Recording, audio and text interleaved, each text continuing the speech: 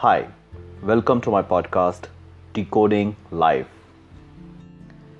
It seems everyone is in hurry these days. Hurry for everything. Hurry to complete education.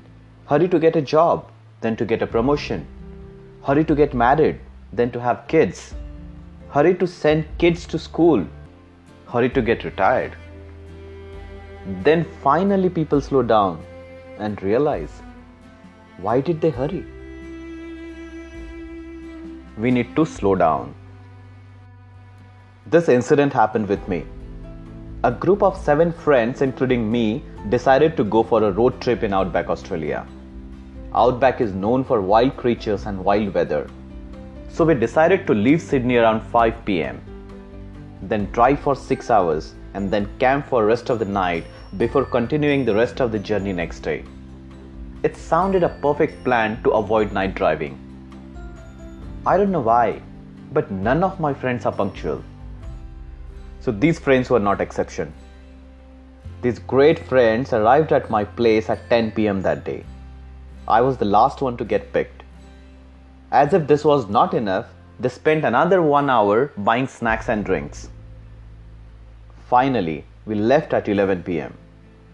We were in a hurry to reach the destination, so we used all paper talks to motivate ourselves to cover the whole distance overnight. We all felt energized and hit the highway with great enthusiasm. It was fun to be together on a long road trip. After 3 hours of driving on highway, we left the highway and took a outback way. After some time, we reached a rest area. We took a quick break and then continued. It was 80 km/h zone, so cars seemed to be a little slower than before. We were already in the outback. It was pitch dark. We rarely saw any other vehicle on the road. As usual, kangaroos were crossing the roads randomly. I warned my friend to be careful, as kangaroos have a very weird habit of jumping in front of a moving car. I closed my eyes after some time, and there was a thud.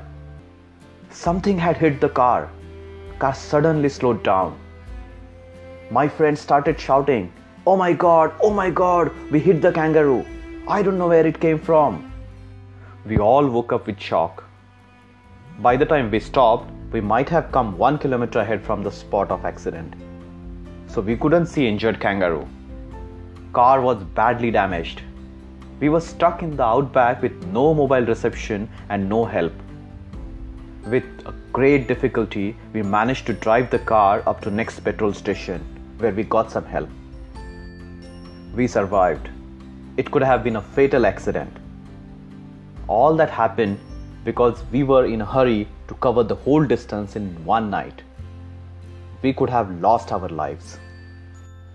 When we hurry, we forget the consequence of hurrying up. We feel everything is at the destination and there is nothing in the journey. Reality is, life is in the journey and not at the destination. Many motivational speakers and talks to be blamed.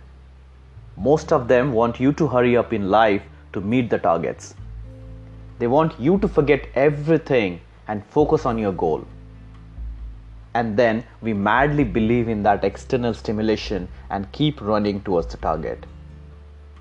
What if we meet with some kind of accident while chasing the goals? Have you observed a river? When it flows slowly, it makes its path fertile. But when it floods, it destroys everything on its way and takes it to the ocean. A river is full of life when it is slow. Likewise, a human being is full of life when slow. When we meditate, we slow down. We slow down everything, including our breath. That's why meditation is blissful. But when we hurry, everything is stressful. When we are in a hurry, we forget about the present moment. We forget about ourselves and everything around us. It's like running in a beautiful garden. As you are running, you won't notice any beauty in the garden. Then what's the use of being in the garden? The whole concept of mindfulness is about slowing down and living in the present moment. If we can't enjoy the present moment, then what is the use of having a long life? So my friends, slow down. It's okay if you haven't read as many books as others did.